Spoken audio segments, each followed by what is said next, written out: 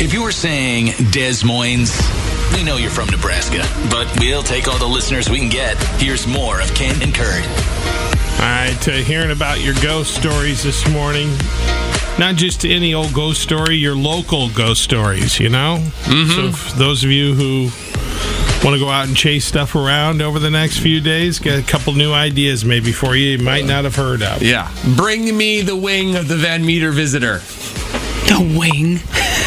That's what it says. It's some winged bat-like creature with giant claws that apparently isn't supposed to bring harm. I have never Okay, seen then why it. the claws? Why the claws?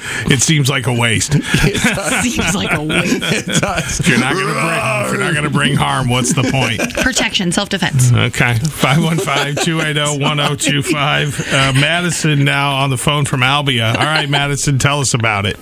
This ghost is at West End Architectural Salvage in Des Moines, the building there downtown. Don't tell me that. We were just there not long ago. I was going to say, I think I'm supposed to go there sometime in the future. I'm actually a practicing spirit medium, so I would argue that every place that I go to is haunted, but for the average person, of course, that's not the case. Okay. But yes, very active. He likes to hang out in the basement, so I mean, you're probably fine if you're on the other floors, but given the work that I do, I go kind of looking for that sort of trouble. Okay. And yeah, he's very active there.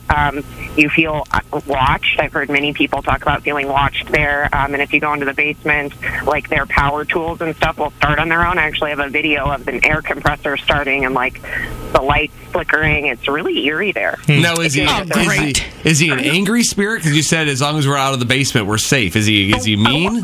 I shouldn't say safe. He's not mean. Maybe crotchety, like an old man, like get off my lawn style kind of energy. Oh. Well, he's not going to like me then. I feel like I have a future in the afterlife now. Well, perfect. Same. I'm married to one of those people, and I've told him that. I'm like, you are going to be one of those grouchy old men in spirit, aren't you? And he's like, I'm working on it. I can't wait. Next time we go, like, where's Ken? Oh, he's down in the basement. We're going to be down there. Ken's going to be drinking bourbon next to this ghost. I found my soulmate. Definitely check it out. It is worth it. Okay. Any idea why he stays in the basement? I really don't. I think it's kind of a preference thing. All spirit is a little bit different in where they kind of hang out with their energy. Okay. So that's kind of where he likes to chill, so to speak. But he obviously kind of floats around. I hate using language like that, but it fits. He does. He kind of moves around the space, but most often in the basement. And there's actually a room with like a pull door. If you've been there often enough, you'll know the back room I'm talking about. That's his spot. So check that out. Okay. All right. Next time I'll check out the basement for sure. All right. Thank you, Madison. Have a good day. Appreciate the call. Bye-bye. Bye-bye. Finally, a ghost I want to meet. I hate using language like that. We've offended the ghosts. Oh, this cancel culture of ghosts. I don't know how else you would put it. The last person I want to offend is a ghost. Thank you, kindly.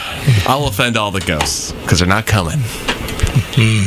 Oh, you just And listen, I'm look what scared you've of the, done now. I'm scared of the dark. I'm scared of scary movies. I am not afraid of ghosts. You are afraid of a lot of things. I will agree, though, they're all alive. Thank you. Thank you, Ken. Early morning cheerfulness. Well, I always have to have my coffee. Whether you're ready for it or not. Okay. Ken and Kurt on Star 102.5.